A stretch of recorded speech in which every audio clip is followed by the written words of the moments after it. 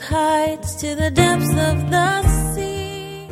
And so Israel has already been taken captive by the Assyrians in 722 BC. And now, as a result of their disobedience, Judah and Jerusalem will be taken captive by the Babylonians and then led into captivity for 70 years. Spring. Every creature's unique in the song that it sings, all exclaiming, indescribable, uncontainable. You place the stars in the sky and you know them by name. You are amazing, God. All powerful, untamable, awestruck we fall to our knees as we... Welcome, everyone, and thank you for joining us. You're listening to Truth in Christ Radio, a Bible teaching radio ministry of Calvary Chapel of Rochester with senior pastor and teacher Rob Kellogg. During our studies, we've learned that the northern tribes were taken into captivity approximately 116 years ago, and God has now orchestrated his judgment on Jerusalem. Nebuchadnezzar, king of Babylon, and his army came against Jerusalem and encamped against it, and they built a siege wall all around. Nebuchadnezzar used a common method of attack against securely walled cities by the use of a siege wall, which intended to surround a city, prevent all business and trade from entering or leaving the city, and to eventually starve the population into surrender. Now let's join Pastor Rob as he begins chapter 25 in the book of 2 Kings. Hey, let's open our Bibles to 2 Kings chapter 25 tonight. And Lord willing, we'll finish this chapter. And that will conclude our journey through Kings, which is... seems like we've been in Kings for a while, but it was a very wonderful journey. I've learned a great deal from these two books. In many ways. Lord willing, next Thursday, we'll start in 1st and 2nd Chronicles. And 1st and 2nd Chronicles is pretty much except for the first handful of verses, it recaps really the kings of Judah and really looks at it from a priestly point of view. And the priests of Judah, obviously, were only really concerned with the kings of Judah. So you won't, as we go through 1st and 2nd Chronicles, we're gonna go through it rather quickly because we've already been through 1 Samuel, 2 Samuel, 1 Kings, 2 Kings. And we're going to find that once we get into a certain portion of it, it's going to start with David again, Saul, and then David, and then going through the Judah kings. It won't speak to the kings of Israel, but it'll just give us some more information about those kings of Judah. And because we've covered a lot of that already, we're going to go quite a bit quicker through those. We may cover a chapter or two a night, maybe even 3, depending on the situation. And then we'll get right into, and the nice thing about 2 Chronicles is it leads us right into the book of Ezra. And I'm looking forward to getting into that as well. But let's look at chapter 23 of 2 Kings, chapter 25, of 2 Kings tonight. Last week we looked at the reigns of Jehoiachin and Jehoiakim and finally Zedekiah, who was Judah's final king. And Zedekiah reigned for 11 years. And it's just really an amazing thing to see the grace of God and how he had worked in the lives of his people. When I think of the northern 10 tribes, Israel, they fell into idolatry, never recovered, and continued in that vein to the very end. And God allowed them to go into captivity much sooner, about 106 years or 116 years sooner than her sister, Judah. And of course, Judah didn't learn the lesson. And tonight we're going to see the summation of all of that. And this chapter is kind of special to me, and I can't really explain why too much. Although when I think of Jerusalem, it's a city that's near and dear to my heart. I've had the privilege of being there in Israel 3 times so far, which is not many times considering. But every time I have gone, I have learned something and have been enriched so much. And being in Jerusalem, I remember in 2005 standing, and it was one of the few times we were actually able to get up on the Temple Mount. Most of the time when you go to Israel, you can't get on the Temple Mount, period. But that was a unique time, and we were actually able to get up there and walk around the Dome of the Rock, which, I'm not really concerned about that so much. But just standing up on that piece of real estate, the most valuable, the most contested real estate in all of the world, and to sit there and to look out the eastern gate toward the Mount of Olives and to consider all of the things that have happened on that mount over the last 3,000 years. Actually, going back even farther than that. To think about the things that have happened on that mount, if the voices could speak, it's just overwhelming. And then not only that, but to consider what that city has yet coming ahead of it. Even through the tribulation, and then finally into the millennial reign of Christ, 1,000 years, and to stand there on that mount and to look out and look all around and think, my goodness. It literally, I left vibrating because I was just so excited. I wasn't sure whether to laugh or cry or sing out loud. It was a mixture of emotions. But Jerusalem has always been the apple of God's eye. Jerusalem. It's where He's placed His name there. It's the city of the great King. And one day, folks, Jesus, when He comes back in His second coming, physically to the earth, He will rule and reign from Jerusalem. And a new temple will be built. Unlike any temple that has been built thus far. Much wider, much bigger than anything we've seen so far. And you and I, the bride of Christ, will rule and reign with Him for 1,000 years. And then a new heavens and a new earth will be created. And then a new Jerusalem will come down. And there is finally the eternal state for the believer. That is what I think of heaven.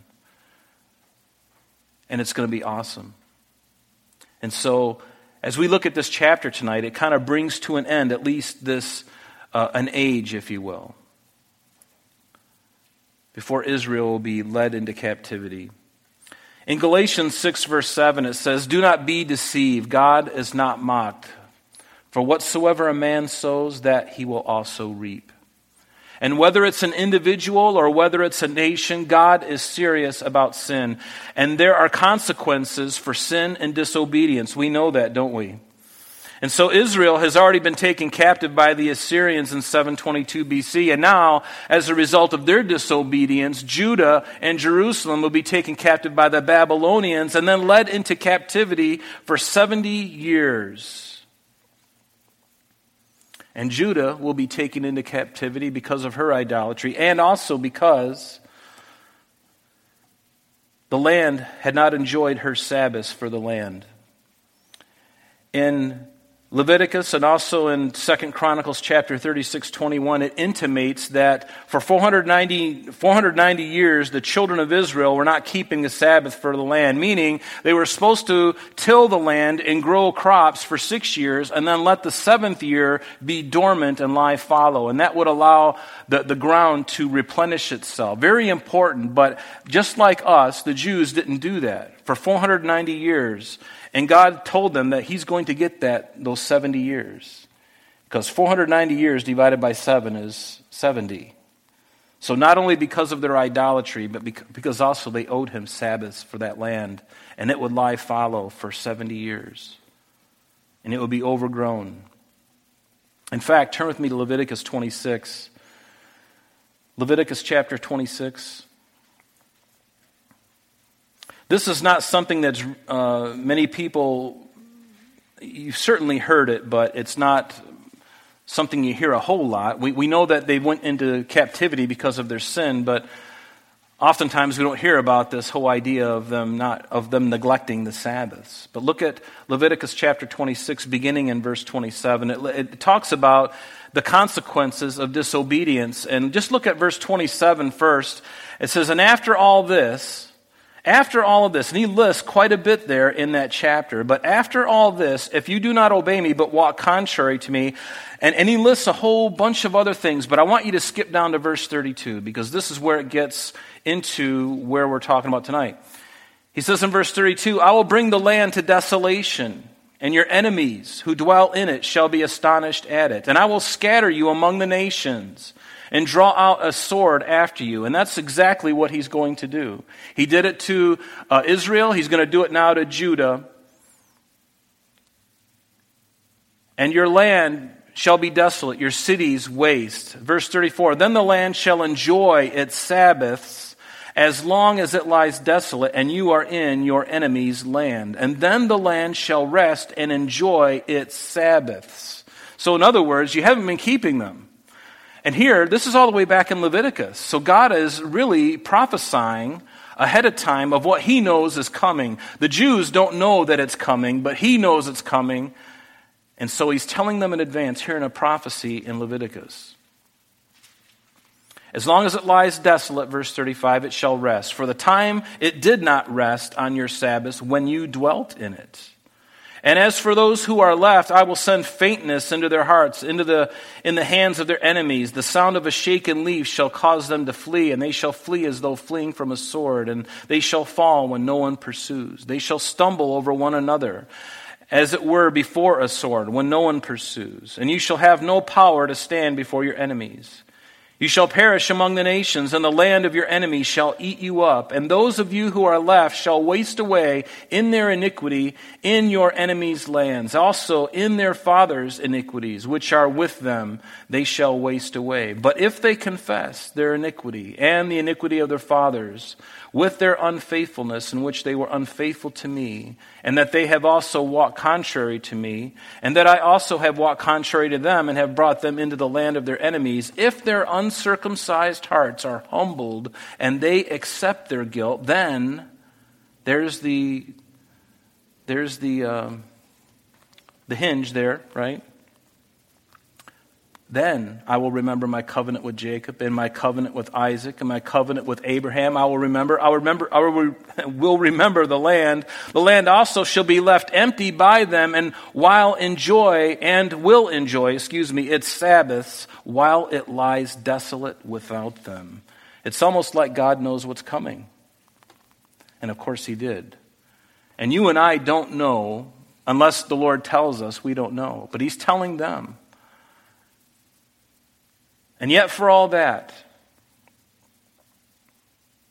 the end of verse 43, if they will accept their guilt because they despise my judgments and because their soul abhorred my statutes, yet for all that, when they are in the land of their enemies, I will not cast them away, nor will I abhor them to destroy them and break my covenant with them, for I am the Lord their God. But for their sake, notice this, even though this prophecy has been given to us in Leviticus, God telling them, notice the good news. But for their sake, I will remember the covenant of their ancestors, whom I brought out of the land of Egypt in the sight of the nations, that I might be their God. I am the Lord. So God is telling them what's going to happen, and that the land will enjoy its Sabbaths. When they finally go away from God, he will scatter them, but he will ultimately bring them back. How many people have that confidence? Is there any nation on the earth that God loves them so much that he will say, you're going to go through this, and then I'm going to tell you what's going to happen afterwards? Most of the time, we go through something really horrible, and we don't know the end of it. But notice how God does this for them. And how he does it for us even too. And that's why you and I, Christian, as we look at the world around us and we see how bad things are getting, we know the end of the story. We know the end of history. We don't know the minutia of what's going to happen between now and next week and the week following and even the next couple of years. But we ultimately know the bigger picture. And to me, that's very comforting. And I hold on to that.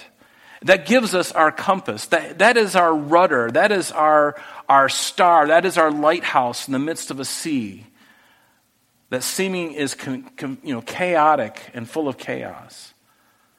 The Word of God is that lamp unto our feet and a light unto our path, isn't it? And God is here giving them And to think that Israel and Judah's captivity could have been avoided if they would have listened to the Lord. And as we're going to see tonight, if Zedekiah had just listened to Jeremiah the prophet, if he would have just listened and surrendered, he could have averted the city being burnt and having many lives lost.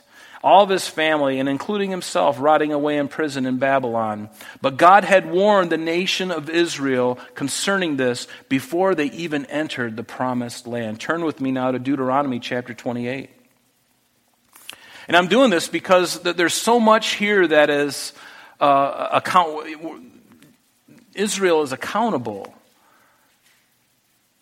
He's told them. Way in advance, like he tells us. Notice in Deuteronomy chapter 28, beginning in verse 15, notice what the Lord says. He says, "But it shall come to pass, if you do not obey the voice of the Lord your God, to observe carefully all his commandments and all his statutes, which I command you today, that all these curses will come upon you and overtake you." Now, skip down to verse 32.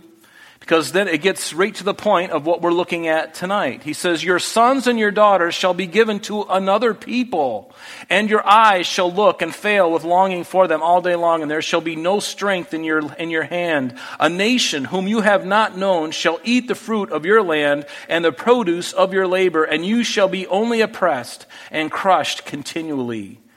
So you shall be driven mad because of the sight with which your eyes see. And the Lord will strike you in the knees and on the legs with severe boils, which cannot be healed. And from the sole of your foot to the top of your head, the Lord will bring you and the king whom you set over you to a nation which neither you nor your fathers have known. And there you shall serve other gods, wood and stone. And you shall become an astonishment, a proverb, and a byword among all nations where the Lord drives you." And then down in verse 41, he goes on and he says, "You shall beget sons and daughters, but they shall not be yours, for they shall go into captivity." Now go to verse 45. "Moreover, all these curses shall come upon you." And I'm reading this to you because this is what happened during the siege that we already began to look at last week of Nebuchadnezzar coming and laying a siege and trying to starve them out by laying a siege all around the city, trying to starve them out. Instead of just coming in with armaments and just blasting through and killing them, they just waited patiently. I mean, if they got food and water on the outside, then you might as well just wait. There's no wasted energy. Much of his army doesn't get destroyed. He can just wait for them to starve. And then when they're weak and they're strong, they can go in and clean up, so to speak. In verse 45, it says, "Moreover, all these curses shall come upon you and pursue you and overtake you until you are destroyed, because you did not obey the voice of the Lord your God to keep his commandments and his statutes which he commanded you. And they shall be upon you for a sign and a wonder, and on your descendants forever, because you did not serve the Lord your God with joy and gladness of heart, for the abundance of everything. Therefore you shall serve your enemies, whom the Lord will send against you, in hunger, in thirst, in nakedness, and in need of everything. And he will put a yoke of iron on your neck until he has destroyed you. The Lord will bring a nation against you from afar, from the end of the earth, as swift as the eagle flies, a nation whose language you do not understand, a nation of fierce countenance, which does not respect the elderly, nor show favor to the young.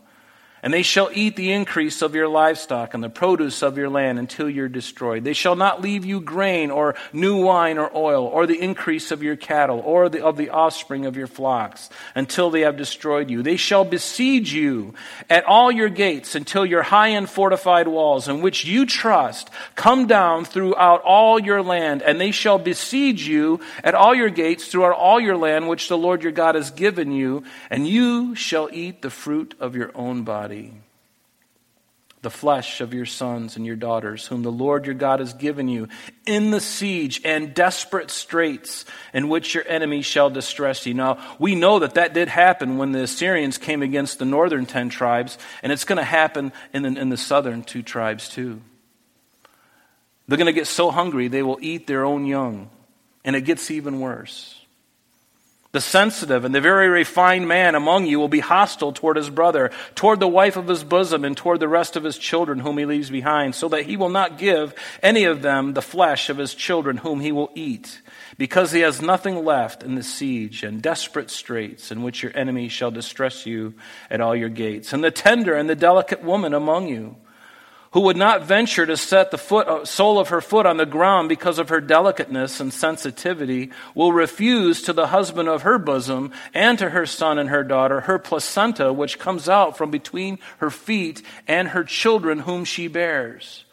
For she will eat them secretly for lack of everything in the siege and desperate straits, in which your enemy shall distress you at all your gates. And if you do not carefully observe all the words of this law that are written in this book, that you may fear this glorious and awesome name, the Lord your God, then the Lord will bring upon you and your descendants extraordinary plagues, great and prolonged plagues, and serious and prolonged sickness. Moreover, he'll bring back to you all the diseases of Egypt, of which you were afraid, and they shall cling to you. Also every sickness and every plague which is not written in the book of the law will the Lord bring upon you until you are destroyed, and you shall be left few in number, whereas you were as the stars of heaven in multitude, because you would not obey the voice of the Lord your God.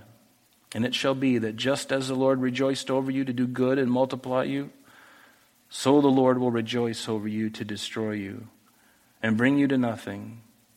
And you shall be plucked off the land which you go to possess. And then the Lord will scatter you from among all peoples, from one end of the earth to the other, and there you shall serve other gods, which neither you nor your fathers have known, wood and stone. What a horrible thing, isn't it? But as we look at that, and if you read those and you didn't understand the character of God, you might think, well, this is a God that I don't want to serve. But as we will see tonight, and as we've already read, God is a God of grace. He is a God of grace, but he's very serious about sin, whether it's an individual or a nation. And I want to ask you, are you taking your sin seriously, or are you like Israel, playing footloose and fancy-free with it? And see, we can't do that, folks. And today we live in a culture, we live in Babylon. We live in Sodom and Gomorrah. And I think literally. I never thought I would see the things that I'm seeing now. In some cities and in public libraries. Things that are going on that are just horrendous. Horrendous. Sodom and Gomorrah has come to America. And what is the church? What are we going to do? How do we respond to that? How are you going to respond to that? May the Lord birth within us a desire to really draw close and to really take an inventory of our own life and say, Lord, I'm done. I'm done with the things I've been flirting with over here and the things I've considered over here. Or maybe the things that I'm doing right now, I want to be done with it. And I want to be done with it now because I'm scared. And it's okay to be scared. Did you know fear brought me into the kingdom of God? Somebody told me that if I didn't receive Christ, I was going to go to hell. And I believed them because I knew I deserved it. So fear is not a bad thing. If it draws you away from God, that's a bad thing. But if fear draws you into the kingdom of God, where he will ultimately show his love and tender mercy toward you, then so be it. Right? So be it. Fear is not a bad thing. Let's look at 2 Kings 25. It says, Now it came to pass in the 9th year of his reign, and it's speaking of Zedekiah. That's the end of our lesson for today, but please join us next time as Pastor Rob continues our study in the book of 2 Kings. Calvary Chapel of Rochester is located at 2503 Browncroft Boulevard, Rochester, New York, 14625. You can reach us at our church office between 9 a.m. and 4 p.m., Monday through Friday, at area code 585-586-3140. If you would like to have an audio CD of today's message mailed to you in its unedited form, simply mention today's date when contacting our church office. You can also contact us via the web by logging on to www.calvaryrochester.com. There you will be able to access a number of useful things, such as information concerning our beliefs, our ministries, contact information, our location, service times, and much more. You can also download or listen to the radio and sanctuary messages free of charge from the teachings link at the top of the page. To listen to Calvary Chapel of Rochester's sanctuary messages or Truth in Christ Radio on your mobile device, just subscribe to both through Google Podcast or Apple Podcast. You're also invited to join us on Sunday and Thursdays through live streaming of our services and Bible studies. Just click on the online services link on the website. We're so glad that you could join us today. And if there is any way that we can bless you with your walk with Jesus Christ, please don't hesitate to call our church office. Remember, Jesus said, "I am the way, the truth, and the life. And for this cause I have come into the world, that I should bear witness unto the truth. Everyone who is of the truth hears my voice." May God bless you in abundance today as you walk with Him. And until next time, this has been Truth in Christ.